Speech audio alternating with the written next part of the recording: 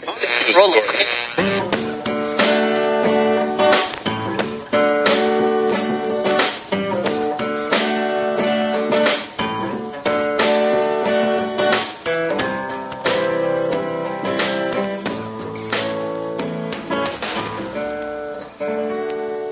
as moderator for tonight's broadcast.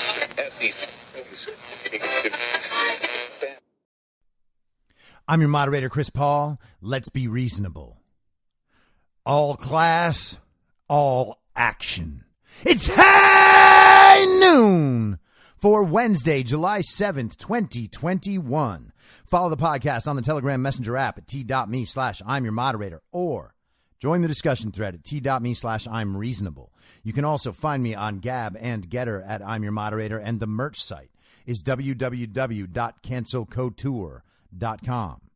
Today is the 168th day of Barack Obama's third term, as served by the half-dead, demented, degenerate, ventriloquist dummy, fake proxy president Joe Biden, who is overwhelmingly compromised by the Chinese Communist Party, the patriarch of one of the most corrupt families in American history, and the father of one of the most despicable sons to ever walk the earth. That's Hunter Biden. So congratulations, commies. You all accepted that the reality inside the bubble was also the reality that existed outside the bubble, and you're finding out you're wrong, and it's going to get so much worse. But if you're the sort of commie who's beginning to realize that, there is hope for you. And with that, I would like to extend a warm Wednesday high noon welcome to all of the redeemable communists out there. Hello, commies. It's so great that you found this show. I don't know how you did, but I'm happy you're here. And I would encourage you to stay, even if at times it feels like you are being personally attacked by my words, even though I don't know you personally are listening, which is something important to keep in mind. The truth is, I'm just attacking your ideas and the ideas of people like you. And there's a good reason for that. It's because they're actually pretty stupid and evil, and they bring nothing but authoritarian control and a diminishment of humanity upon a society when ideas like that are held by the people who hold power in a society.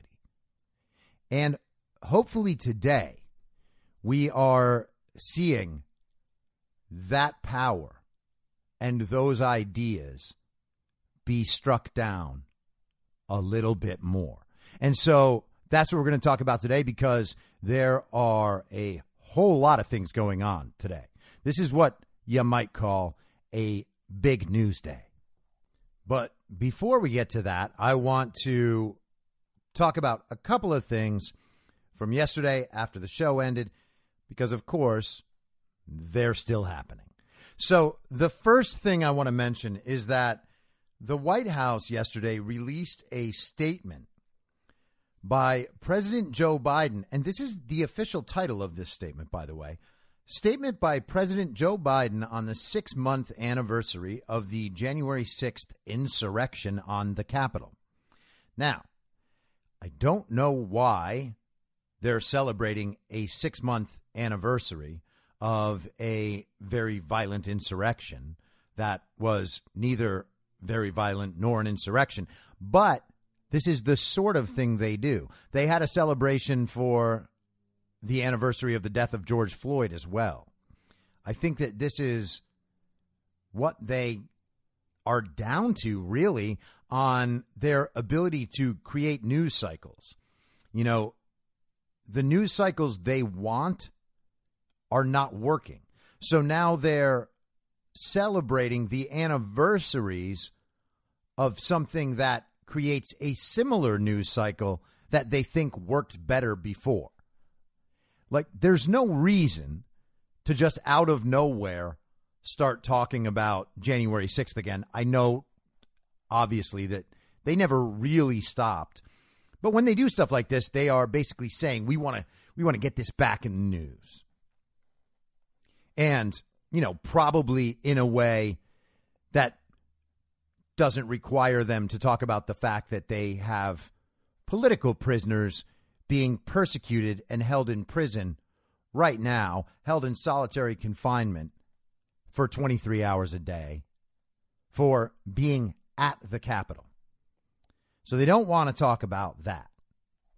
And they probably don't want to talk about how they have sent the FBI all across the country to arrest innocent civilians like the couple in Alaska whose bed and breakfast was raided by the FBI. They thought that couple had Nancy Pelosi's laptop, which we were told was never actually taken. But I guess it was taken enough to warrant sending the FBI to Alaska. But here's the statement. Not even during the Civil War did insurrectionists breach our capital, the citadel of our democracy. They always say the citadel of our democracy. Hey, guys, we get it. Stop calling it that. Call it that every now and then if you like. But, stop it. Also, not even during the Civil War did insurrectionists breach our capital.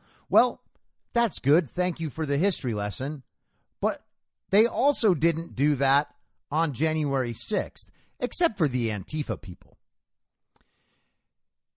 Who did breach the Capitol? Well, that would be the May 19th organization who bombed the Capitol.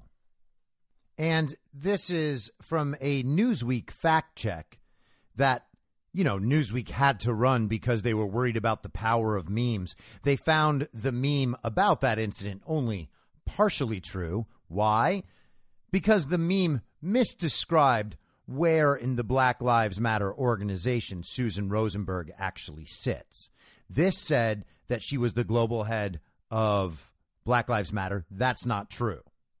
She is on the board of an organization called Thousand Currents, which is the fiscal sponsor for Black Lives Matter, which allows them to hide their donations, their taxes, and their expenditures. So, a very, very good, important organization. So I'm just going to quote a few paragraphs of this so you can understand what actually did happen at the Capitol in our actual history. Late in the evening of, and by the way, I should say in our actual history with Newsweek's proper massaging of the facts. Late in the evening of November 7th, 1983, members of M19CO called the U.S. Capitol switchboard and advised evacuation of the building prior to setting off an explosion in the Capitol's north wing. No one was harmed by the detonation, which was in protest of the U.S. decision to invade socialist Grenada. But about $1 million of damage was caused, according to Smithsonian Magazine.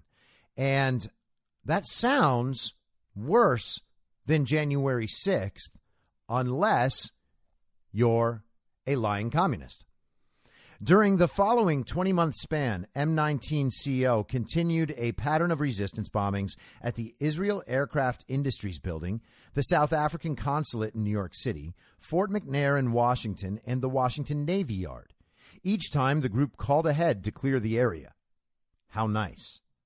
One of the members involved in these attacks was Rosenberg, who was arrested by the FBI in 1984 and charged with possession of explosives. She was convicted and sentenced to 58 years in prison, but served only 16 after being pardoned by President Clinton on his final day in office. While in prison, Rosenberg became a writer and activist, taking on multiple leadership roles in the nonprofit sector and academia after her sentence. Today, she is the vice chair of the board of directors of Thousand Currents, which performed fundraising and administrative work for the Black Lives Matter Global Network Project for several years. Okay. Well, that's a lot, isn't it? Does that sound worse than what happened on January 6th? Of course it does.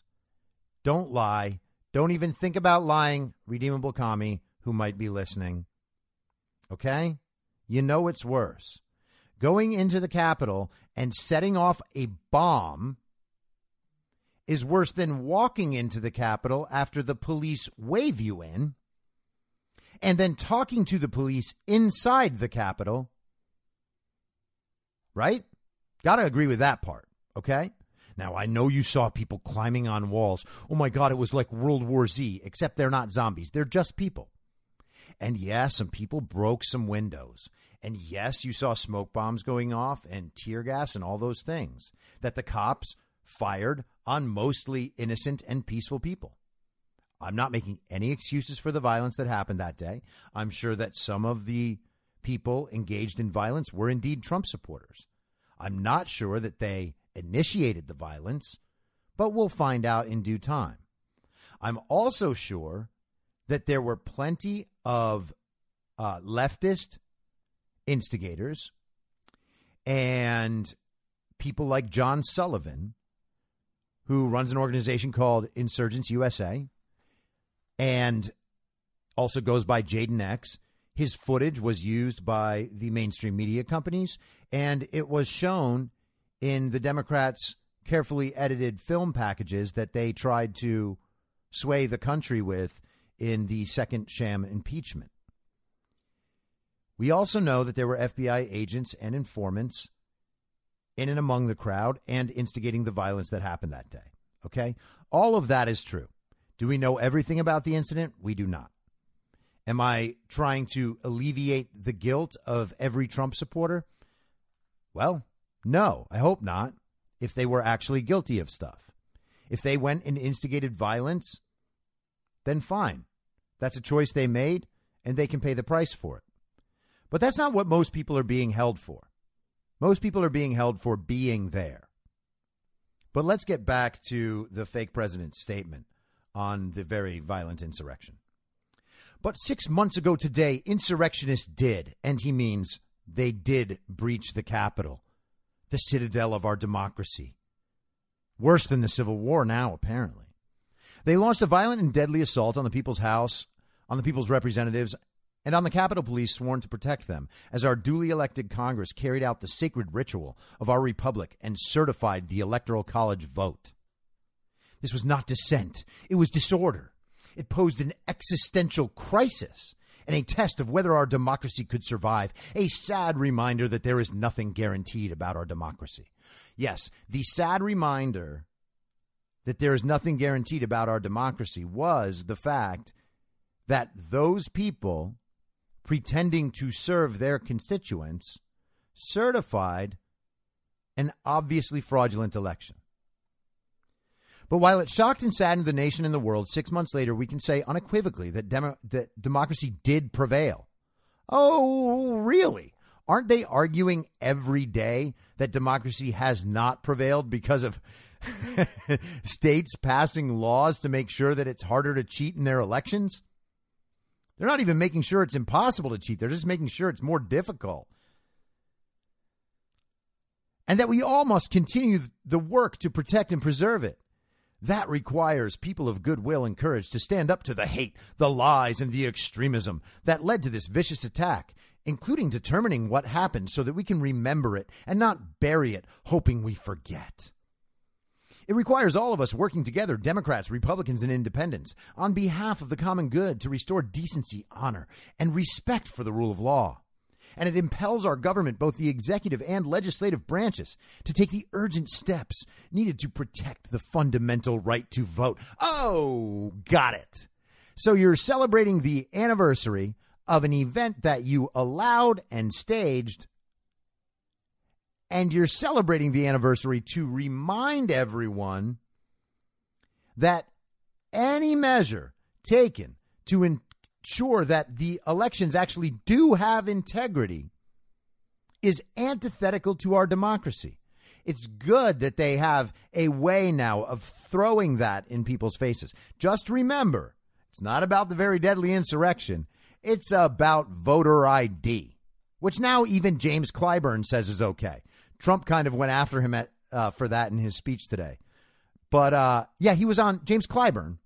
James Clyburn, the guy who stole the election for Joe Biden in the primary in South Carolina. That James Clyburn said that he actually has never been opposed to voter ID. He's only opposed to specific kinds of voter ID that are very hard to get for some people that he imagines must exist. It also requires all of us to remember who we are as a nation at our best, and that we are so much better than what we saw on January 6th. Yes, we are so much better than the people who are pretending to be our elected leaders, certifying an obviously fraudulent election. Great point, Joe. Or whoever wrote this for Joe. Joe Biden could not have constructed one of these sentences. And by the way, this is not good writing. This is ad copy, basically. They are trying to get their point in there. They are trying to use emotional buzzwords to put you on their side, and then they are redirecting you toward a policy initiative that has absolutely nothing to do with the thing they're saying. Got it?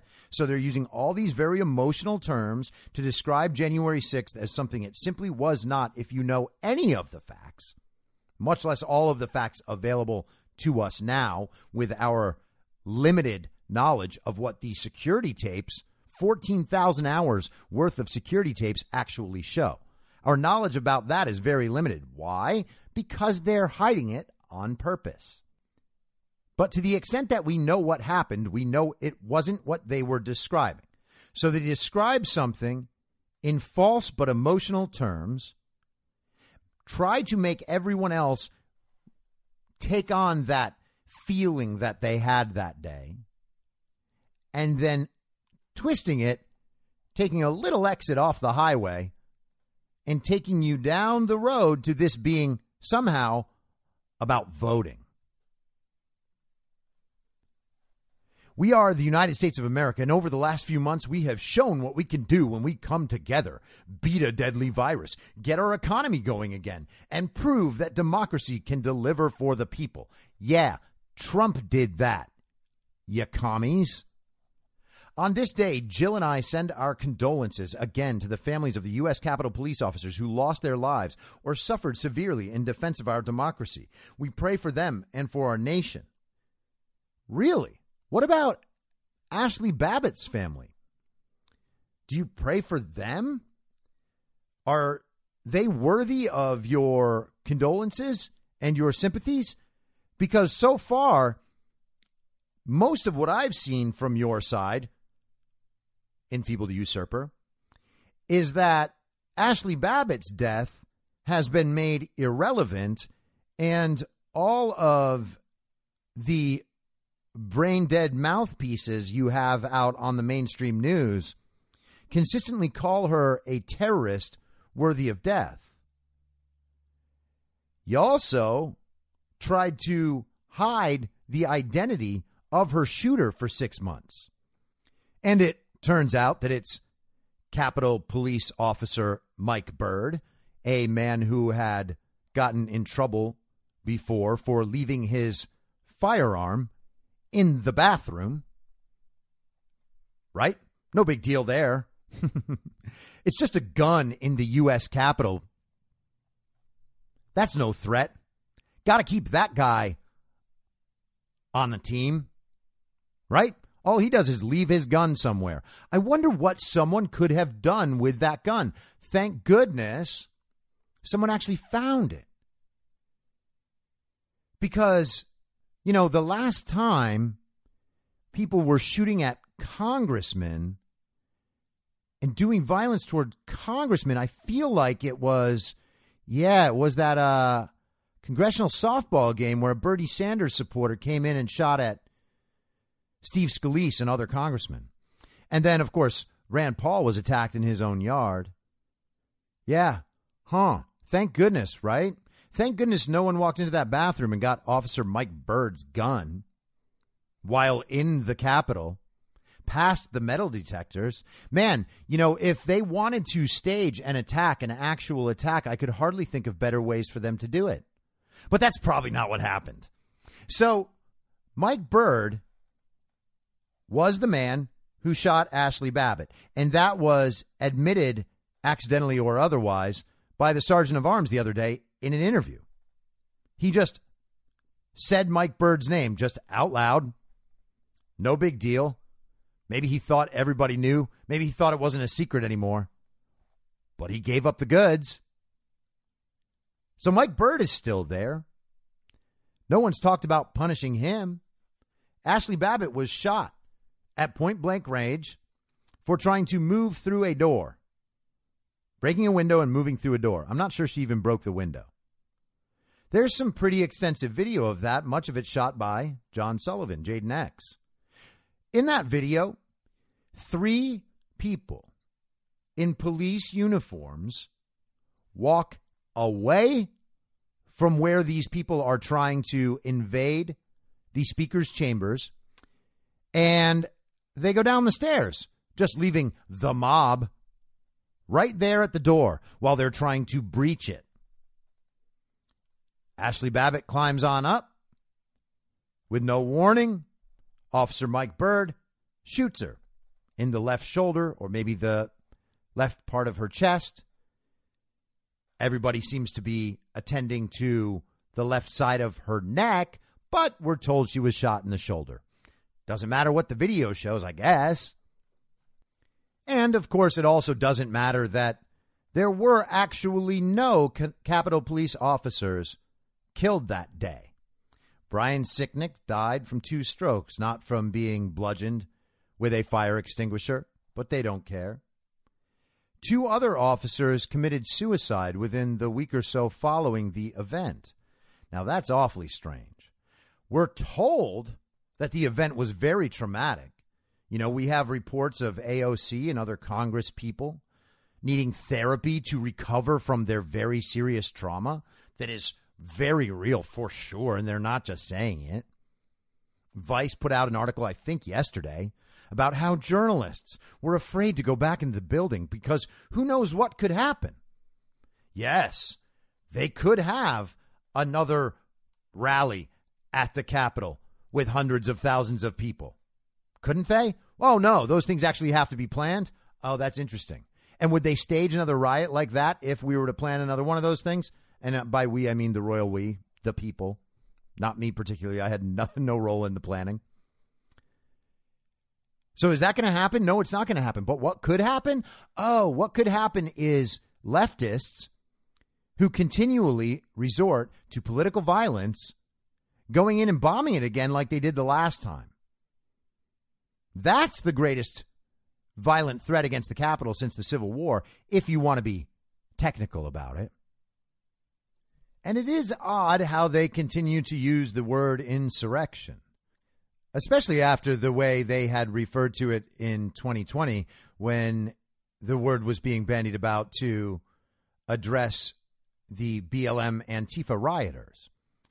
They do want to pretend that Trump supporters are insurrectionists. They want to define us that way. And there is some intention behind that. Now, it is obviously not true. There was no insurrection that day by Trump supporters, not by any definition of the word. And I just want to read a piece of the Insurrection Act for you. And this is what it says. This is 10 U.S. Code Section 254, the proclamation to disperse. Whenever the president considers it necessary to use the militia or the armed forces under this chapter, he shall by proclamation immediately order the insurgents to disperse and retire peaceably to their abodes within a limited time. Now, I recall video on January 6th of Donald Trump doing exactly that. And I also recall the social media companies making sure to take that video down so that no one could see it. That is called narrative control. They didn't want people to know that Donald Trump asked his supporters to peacefully go home. But he did it, and we know it. We should talk about that all the time because the communists probably don't know it at all. Their whole story was that Donald Trump wanted the insurrection. That is obviously false. I still do wonder, though, what was inside that red folder that Donald Trump was holding that day while smiling. I will always wonder that, at least until we get an answer. And one day we will get an answer. Isn't that great? All of these mysteries, we know that one day they will be solved for us. It is a nice way to feel. So Biden's statement emphasizes their voting priorities, right? They don't want any states to make their elections more secure. If it gets harder for them to cheat, then it's harder for them to stay in office. And if there's no cheating, then they can't stay in office. Hence the opposition to the audits. And of course, they also repeat the insurrection claims because you got to keep repeating it or else people might realize it isn't true. But the other part of that is that they have to make the Capitol Police our new heroes. Now, a lot of people don't understand what the Capitol Police are. They just assume it's another law enforcement branch of the federal government, and they just so happen to work at the U.S. Capitol, and that's it. But we're getting reports now that Nancy Pelosi is having the Capitol Police set up field offices starting in California and Florida, and their duty in these field offices is to respond to threats in those states against the physical security of members of Congress. Okay? Now, obviously, this is something strange. But let's hear more about what the Capitol Police actually are and actually do. This is from Roll Call. And, you know, there are many articles like this. This one gives a good layout of what this whole thing is about. So that's why I chose it. There's nothing special about it otherwise. Chris Marquette, June 15th, 2020. The headline is Capitol Police, a department shrouded in secrecy. It's amazing what the news will report when they don't already know there's another narrative they need to support later. It's great to be able to go back and see what the exact same news outlets have written prior to needing to toe the commie line now. Like there's an article that was going around yesterday from Business Insider about how the FBI regularly sets up the terrorism plots it then solves. Solves, of course, in quotes. And the subheadline here is the police entity charged with protecting and securing Congress is not subject to FOIA requests. Whoa, that's interesting, isn't it? And that's why I'm bringing this up. Democrats and Republicans in Congress have called for an overhaul of law enforcement practices following the police killing of George Floyd. But those same lawmakers who want accountability and transparency nationwide aren't taking a stance on whether their own department, the Capitol Police, should be subject to the Freedom of Information Act. As a part of the legislative branch, the department remains exempt from the law. Okay? Exempt from the law. They want to hold police officers all across the country accountable, whether or not they actually did something wrong in the context of their jobs. They are publicizing their faces and names. They are putting those people in direct, immediate physical threat and their family members, and they are ruining these people's lives way before they've ever gone to trial and ever had the chance to defend themselves. This stuff is all carried out in the media and on social media, and anybody who actually expresses the facts and tells the truth about these stories is censored. Remember the whole Breonna Taylor thing?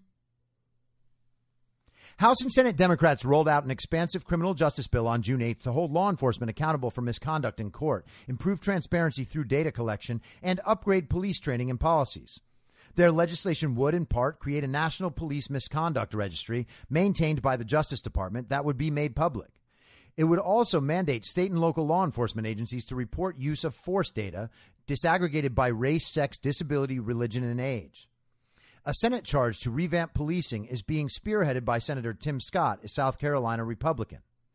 Despite the public outcry for more transparency, none of the lawmakers who serve on committees whose jurisdiction includes the Capitol Police said the force charged with protecting and securing Congress should be subject to the 1966 Freedom of Information Act that requires federal agencies to disclose a large amount of government information to the public. Congress is not subject to the law, and the Capitol Police, as a component of the legislative branch, is also exempt from any FOIA request. And I'm going to skip down a bit, but you can obviously go read this if you want. The Capitol Police, which gets its funding from taxpayer money, is able to make arrests outside of the Capitol complex, including around Union Station. Jonathan M. Smith, executive director of the Washington Lawyers Committee for Civil Rights and Urban Affairs, said Congress needs to address the opaqueness of the force. They operate not only on the Capitol grounds, but they have a cooperation agreement with the city that permits them to make arrests off the Capitol grounds, Smith said. For them to be an agency operating in the district without the same kind of transparency that the district government has is really not a good thing, and Congress should address it and fix it. Demand Progress, a progressive organization, has written to several lawmakers asking for them to improve the accountability of the Capitol Police. The group's policy director, Daniel Schuman, notes that almost 10% of annual arrests are made at Union Station.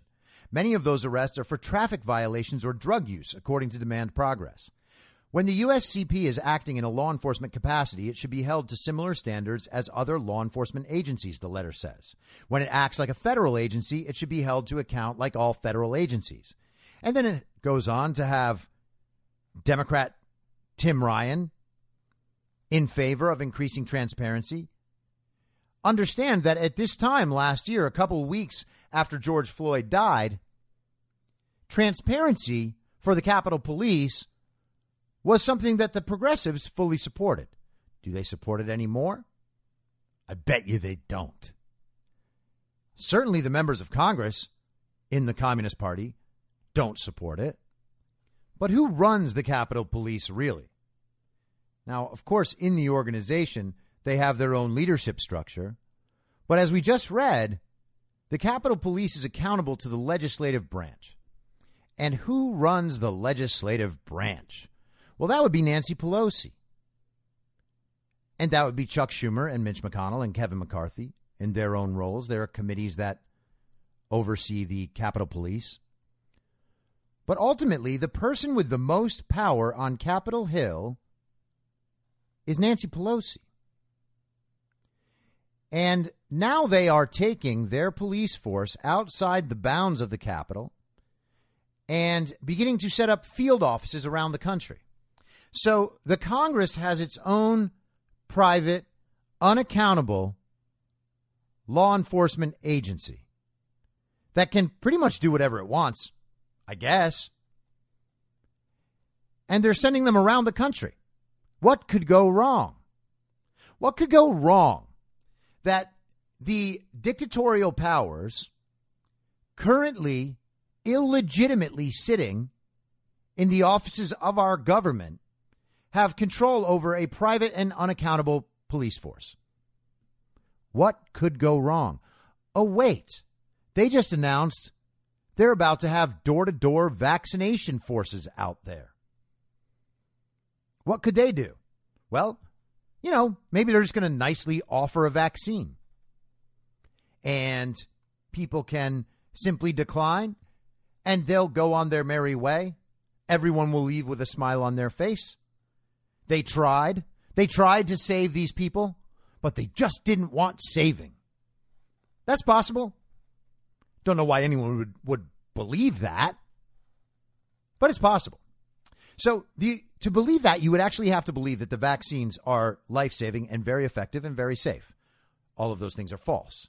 The disease itself has a 99.9% recovery rate, and the people who die from it are all over 70 with multiple comorbidities. That's just a fact. The CDC does not dispute that fact. The variants are no more deadly than OG COVID, and those were the stats on OG COVID, okay? So it's not life-saving. And the effectiveness argument is a pretty silly one because there's no way that a vaccine with what we're told is a 95% effective rate could be more effective than an immune system with a 99.9% effective rate. That's ridiculous. We're already beginning to hear that those effectiveness rates, those efficacy rates, were overstated big time. And it's not very safe because more people have died after taking this vaccine than have died after taking all other vaccines for the last 20 years. So right there, the argument is gone. Okay, so they're not doing this as a favor. And they're not doing it to create herd immunity because herd immunity has quite obviously already been reached, which is why the cases are basically down to nothing. And the tests that they use to detect cases in the first place yield almost exclusively false positives. So where is our need for herd immunity? Kami, can you tell me? Or are you just scared we might not have herd immunity until things are the way Dr. Fauci says they have to be? And until then, you can't go back to normal life. But by the way, hey, commies, hey, everybody, actually. Haven't they proven to you enough times that doing what they say is not the route back to normal life? Doing what they say is the route to the new normal. And they're not even secretive about that. They tell you about that. You're not getting back to your normal life by doing what they say. That's false. You get back to your normal life by simply doing it, which you are able to do if you can just find the strength to take your mask off. So then what are the door-to-door vaccine forces doing?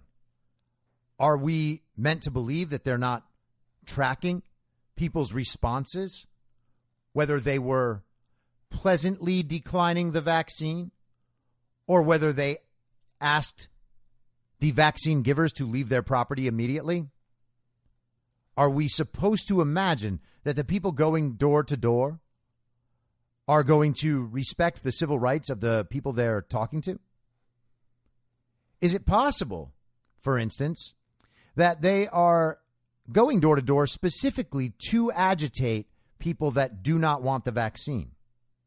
Also, they have mentioned that they're going to be targeting people who have not taken the vaccine, which would lead one to wonder, how do they know that? Now, if any of this concerns you regarding your safety, don't worry. Nancy Pelosi has an unaccountable police force ready to become part of your community. What could be better? All right, so the first big piece of news today was something that happened before a lot of us woke up. Last night, the president of Haiti and his wife were assassinated. Initially, it was thought his wife was just injured. She didn't die immediately, but has since died.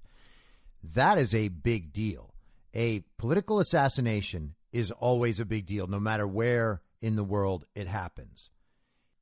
And there's not enough information about this to know the full context, but the things that we do know are these.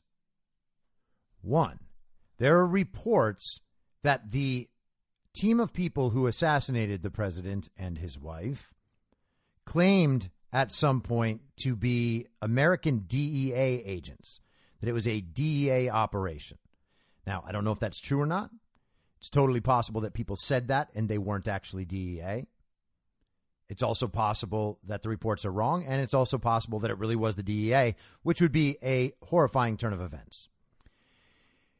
It's also true that Haiti is one of the countries in the world that does not have the vaccines and has not been distributing vaccines to its people. And as far as COVID goes, they seem to be doing okay. I don't think that there's a major outcry about their lack of vaccines. We also know that the Clinton Global Initiative has had a major presence in Haiti since the major earthquake there. God, what was it, 12 years ago or so at this point? And there are stories about the Clinton Global Initiative intersecting with the ownership of mines. And there are some other shady operations that may or may not be connected to the Clinton Global Initiative there. I don't have the full knowledge on that stuff, so I'm not going to say anything more about it than that. But this is something that everyone should keep their eye on. Also today, Doug Mastriano has announced that Pennsylvania is moving forward in their push to have full forensic audits of the 2020 election and then the primary election that they held more recently this year.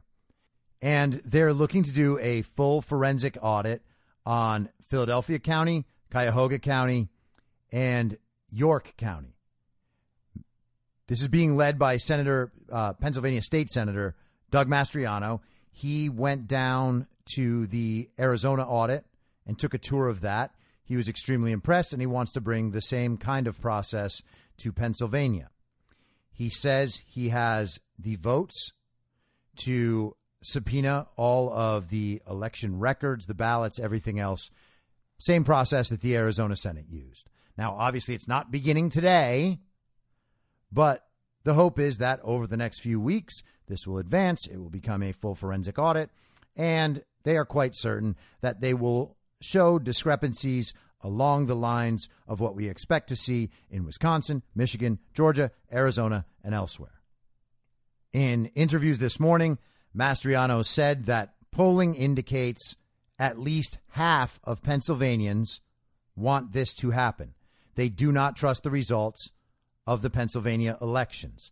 Mastriano also said he believes that the number is actually much higher than that. And normally that's one of those things that liberals would scoff at. Oh, well, you can't just say it's higher. Well, yeah, you kind of can, actually, because you look at how the questions are asked and you look at how people give answers, and then you compare that to the same sorts of surveys being done around the country, and you find out that it turns out well more than half of the country is just fine with forensic audits. So this is a nice step forward. It's not a full step forward. We're not all the way there, but it's a big step. And once a second state engages in a forensic audit, it's going to be real hard for people like Rachel Maddow and other communists out there in the media and around the country to say that this is all a big conspiracy theory. It's just being done by QAnons. No one really believes the big lie. Those days are coming quickly to an end. And how wonderful that will be when we don't actually have to keep pretending that these communists might have a point. They do not have a point. Full forensic audits everywhere. That's the goal. And it takes way longer than we want, but that's still the goal. Now, Marjorie Taylor Greene on the War Room this morning made a point to remind people on our side that none of this means that the election's just going to be overturned and then Trump will be reinstated. And that's fine. She's being responsible. I appreciate that position. I am still of the mind that I don't see a conceivable way that the country can just allow an illegitimate president to stay in office. And that is what we will soon know. That Joe Biden's, I hate to even call it a presidency, but that his presidency is completely illegitimate. And Mike Lindell's packet captures are going to show the same exact thing.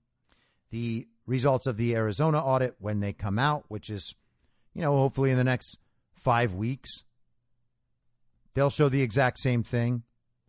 They're finding more and more problems in Georgia as that advances. We already know that the 200,000 people who claimed indefinite confinement in Wisconsin, those ballots should have all been thrown out.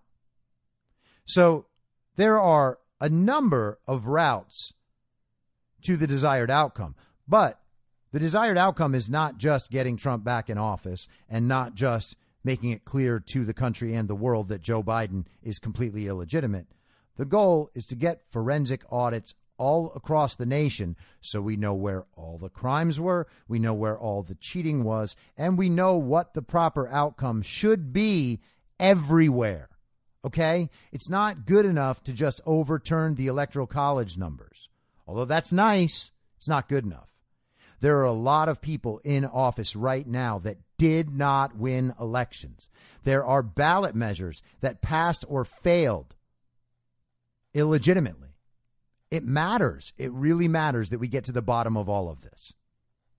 And if you're wondering how it's going on the communist side of things, you can read this tweet storm by Pennsylvania Attorney General Josh Shapiro. If you recall, Josh Shapiro is the one who said in the days leading up to the election that if all votes were counted, Joe Biden would definitely win. And again, he's not talking about all legal votes. He's just talking about let them keep counting until Joe Biden wins. And when that happens, you'll know Joe Biden has won. So this is what Shapiro said today in response to Doug Mastriano. Joe Biden won Pennsylvania by more than 80,000 votes. There were 2 legal bipartisan audits of the 2020 election. Both confirmed that result. Not true, but fine. Attacks on our elections are attacks on our democracy. I've defended our votes dozens of times in court, and I won't stop now. Oh, so tough. The defender of the vote. He should have his own comic book. Pennsylvania Republicans, including the leaders of their party, continue to push the big lie. The truth is Joe Biden won the election. Donald Trump lost. 2 legal audits found no widespread fraud. Oh, interesting. Widespread. It's strange that you didn't just say no fraud, because that's what we're told to believe, that there's no fraud. Your definition of widespread is changeable. And knowing that you didn't actually audit the vote in any meaningful way, the whole statement can just immediately be thrown out. Let's move on and focus on Pennsylvanians, he says. This weekend, this is what he follows it up with, by the way. This weekend, white supremacists marched on the city of Philadelphia, the birthplace of our democracy. As they marched, they repeated the big lie. They chanted the words of Donald Trump, the words of the modern-day Republican Party. Republicans, show some damn courage already. That's what the Pennsylvania Attorney General wrote. White supremacists marched on Philadelphia? Really? How come everyone hasn't heard about this fact? How does he know they were white supremacists? Because they were repeating the big lie? That's now the definition of white supremacy? No, the big lie is that the election was a legitimate election. People saying that the election was stolen are not lying. They're especially not telling the big lie.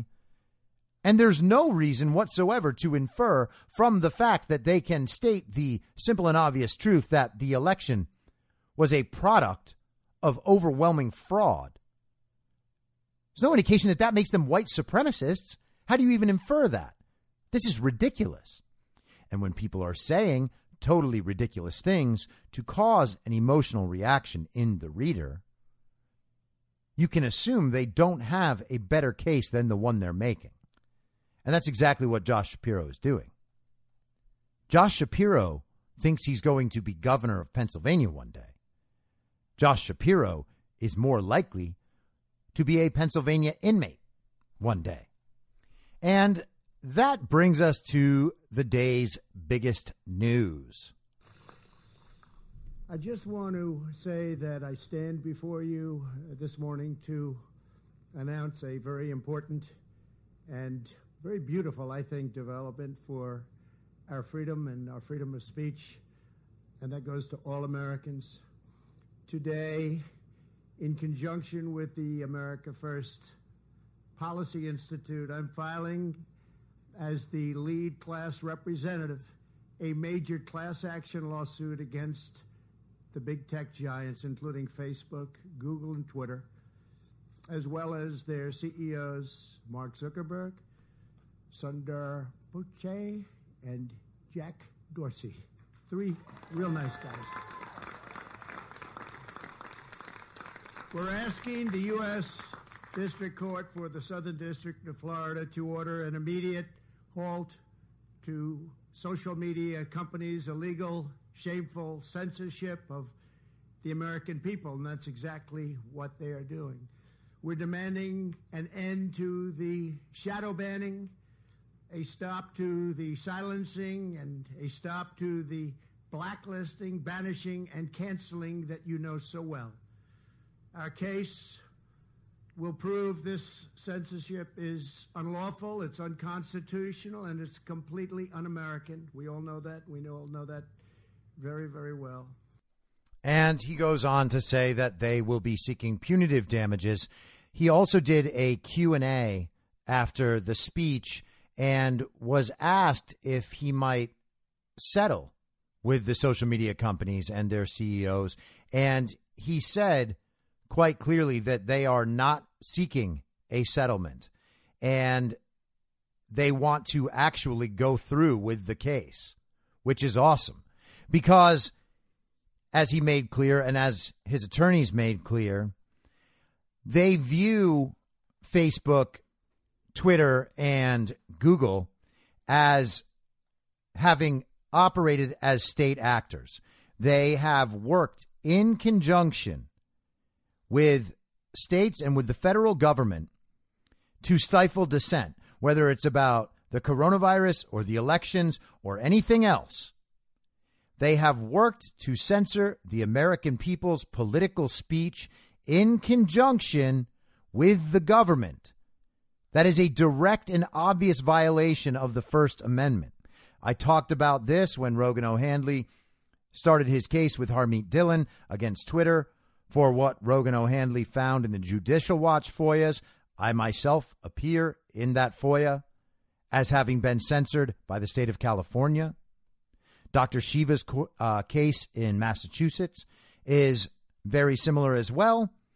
And then you'll also notice that in Mike Lindell's suit that he's bringing against Dominion,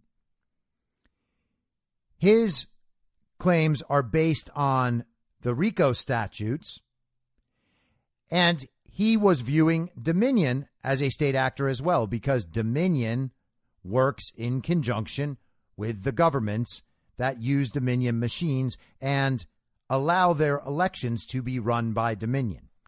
And this, as I've said, is what I consider key to the whole thing. The fact that these are not simply private entities that are protected by Section 230, but instead are state actors by virtue of the fact that they are doing this in league with the government, that's the real crux of the issue. And I obviously have no idea how quickly this thing is going to go. But it is amazing that this is finally happening.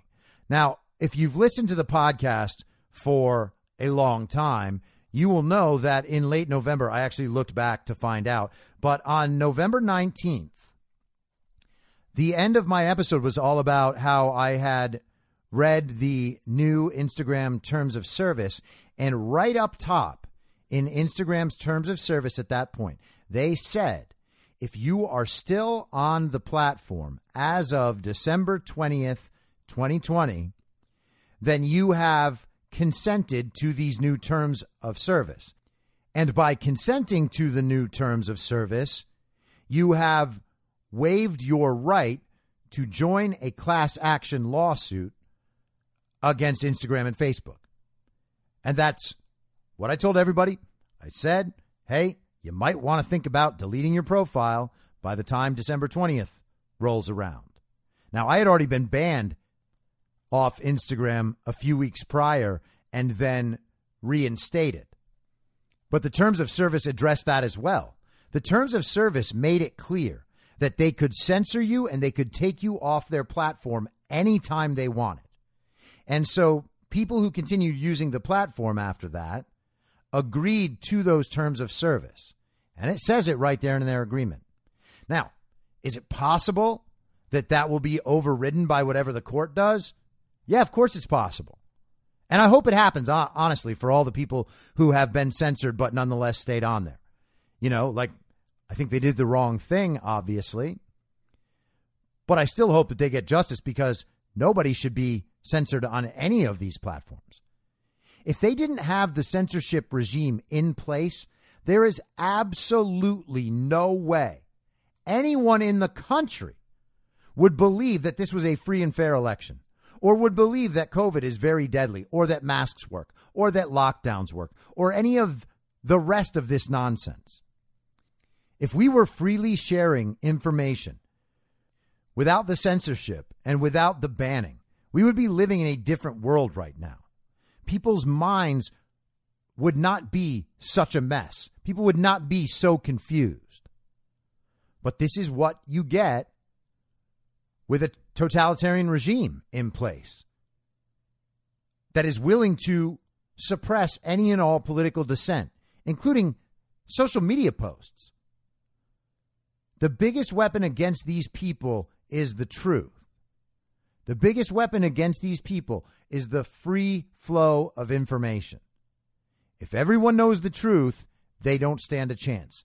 They know that. That's why the censorship is there. It strikes me as odd that people's first reaction to hearing this news is, oh, well, yeah, but the courts are so unfair. Like, this isn't going to work. Like, what? What do you mean? Do you think Trump is just doing this on a lark? He's bringing it to court in the Southern District of Florida. So he must be, and his legal team must have at least felt like that would be an appropriate venue where he could contest this and get a fair hearing. He has a great team of attorneys around him, and he actually made a point to say that these are the tobacco attorneys, so they know what they're doing. And by the way, not to get off on too much of a tangent here, but I'm a smoker, and it is amazing how marginalized smokers are. Just total misinformation across the entire society. Everybody thinks that their life is being put at risk by being around someone who is smoking a cigarette. That's not true. Everyone also thinks that cigarettes are just automatically going to kill you. And for some people, that is true. But it's not true for everybody. And if you're going to tell me that my lungs are in worse shape because I'm a smoker than everyone who doesn't smoke, I'm going to tell you you're crazy.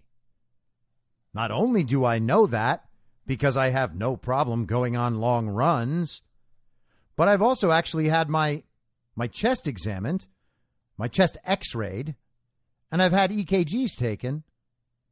And the doctors are like, man, you must not smoke a lot. Except I do. So I guess everybody's body is different. You know, kind of the same way that people's bodies respond differently to food.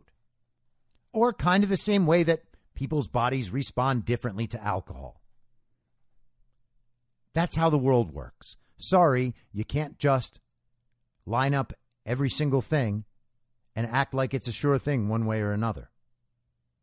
Also, you're not being killed by secondhand smoke, okay? We don't live in the 1950s where everybody just smoked indoors all day long. Smokers are actually by and large, pretty polite about smoking. They're like, okay, we can't smoke in here anymore. Fine, we'll go outside. It's a nice excuse to get away from the dinner table. Nice excuse to go get a breath of fresh air. Whatever. And I know you're like, you can't get fresh air if you're smoking. Okay. But it is really odd that's like one of those things that everybody gets to attack whenever they want, and no one will ever say, hey, you know what? Maybe settle down on that a bit. I remember in 2016 in California, there was a prop called Prop 64, and it was going to add $2 in state tax to every pack of cigarettes, which, you know, that's kind of expensive. That's a full, 30% of the price was increased for a tax that would then go to pay for something. And of course, they said it was children's health care and anti-smoking campaigns. But anti-smoking campaigns are just propaganda. And the truth is, all their money is fungible. They will write whatever reports they want to write. But they're going to take your money away because they think that you can't control yourself. You can't make your own decisions. So the government is going to make your decisions for you, regardless of the consequences. And smoking was a perfectly acceptable boogeyman or demon that they could go after, extract some more money from the people, and then do with it as they please. For me, the funniest part was, I was out and about in Hollywood all the time then. I was out more than I was home More nights than I was home each year at that point. That's how many I was out. In 2015, I think I was out like 330 nights. And that was like my worst year. But 2016 and 2017, I was probably, ball game, same kind of thing, 180 nights, 200 nights a year. That's a lot of being out. That's a lot of me having cigarettes and people asking me if they can have my cigarettes. And so what I started doing was asking them, hey, how did you vote on Prop 64? And if they said that they voted against it, I would be like, well, my friend, have a cigarette. And if they said they voted for it or they didn't know about it, I would say, sorry, I'm not going to give you my cigarette. If you voted to make me pay more for these cigarettes and you don't have to buy them yourself, but you still expect me out of politeness to give you mine, well, my friend, you have another thing coming. So I'm not totally trying to defend smoking. You do as you like. And I'm not totally trying to defend the tobacco attorneys. But there is a parallel here in terms of the protection for personal liberty. It actually is my choice whether or not I want to smoke. I can know all the very bad things and still decide to do it, just as people do with many of their decisions throughout every single day of their lives.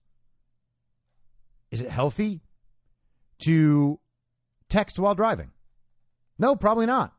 A lot of people do it. I do it sometimes. You do it sometimes. Is it healthy to go downhill skiing on double black diamond trails? Well, maybe if you're real good, it is. And if you're not real good, maybe something bad could happen. Is it healthy to go base jumping? Hey, probably not. Is it healthy to take experimental gene therapies? Well, definitely not. But all sorts of commies signed up to do that. So, it's how it goes. People make their own choices. But with Trump's case, we're talking about the First Amendment. This is our most basic liberty. There should be no restriction on our personal choices when it comes to us expressing our political opinions in a public forum, which is what those platforms ostensibly were. And despite the platform, we know that the government is not allowed to censor or prohibit our political speech, and that is exactly what they did, using these private platforms, private in quotes, as proxies for their censorship. The government can't get in trouble because they're not the ones doing the censoring. The private platform can't get in trouble for doing the censoring because they're not the government. Isn't that convenient? So this is massive, honestly. I expect Trump to have success. Trump doesn't do things like this, generally speaking, without knowing that he has an extremely high probability of success.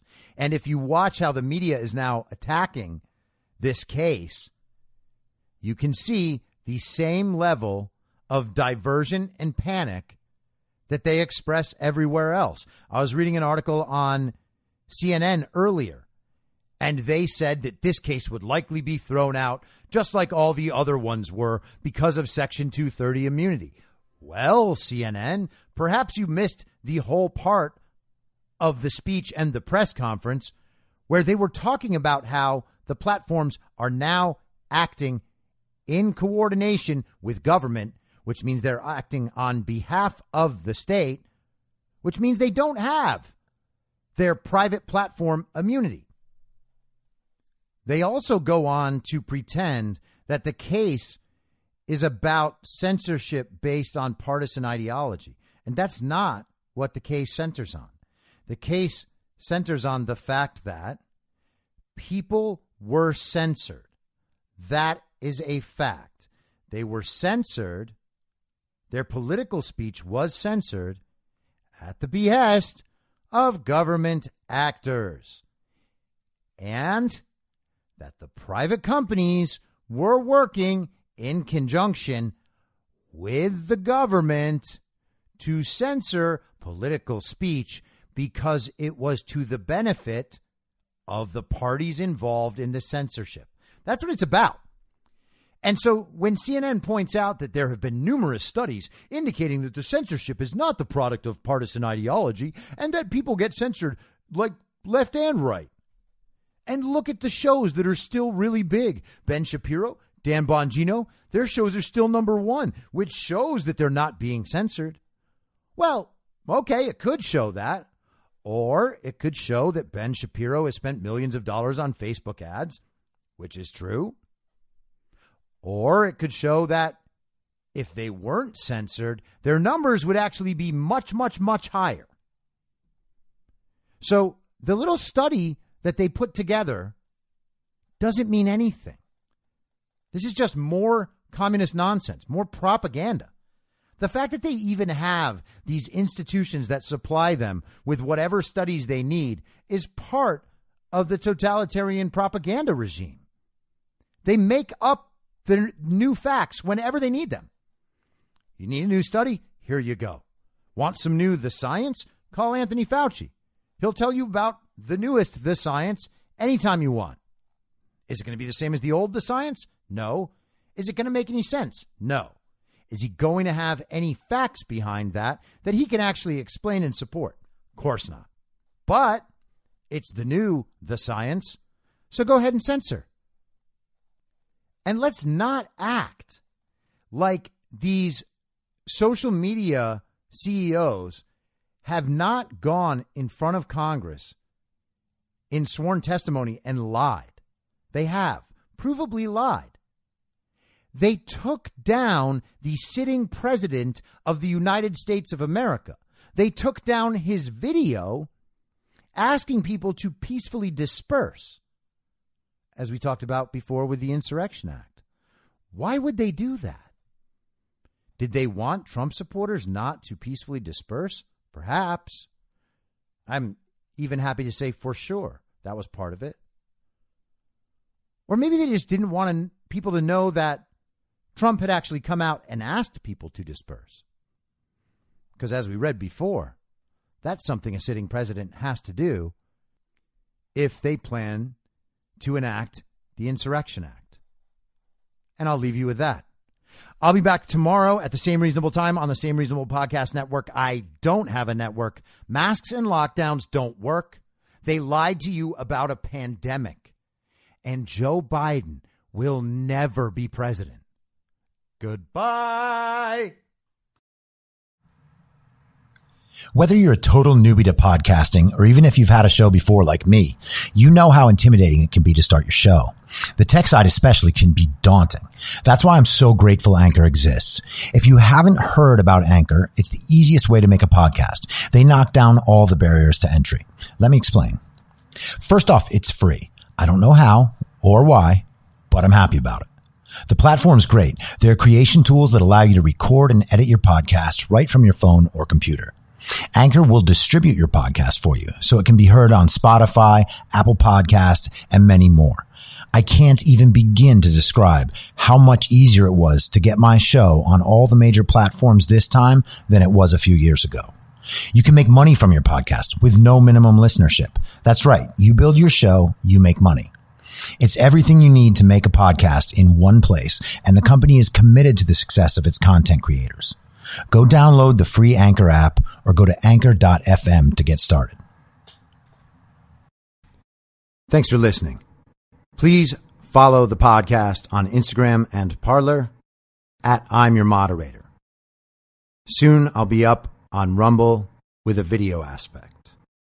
In the meantime, if you'd like to support the show, I have a Substack, imyourmoderator.substack.com, where you can donate, or you can donate at anchor.fm by searching Be Reasonable with your moderator, Chris Paul. I hope to see you soon, back out on the range.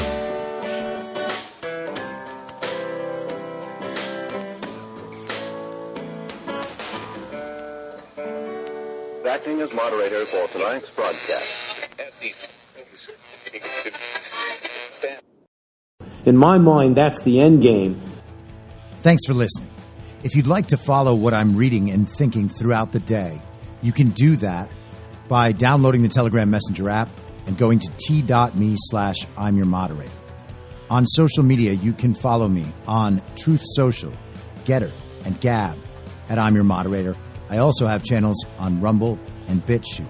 If you'd like to follow the writing, you can find me at imyourmoderator.substack.com. The merch site is cancelcouture.com, or go direct shop.spreadshirt.com/cancel-couture. If you'd like to support the podcast financially, the best place to do that is Ko-Fi. Go to ko-fi.com/I'm your moderator. And all of these details will appear in the show notes with each episode. I'll see you soon down on the range.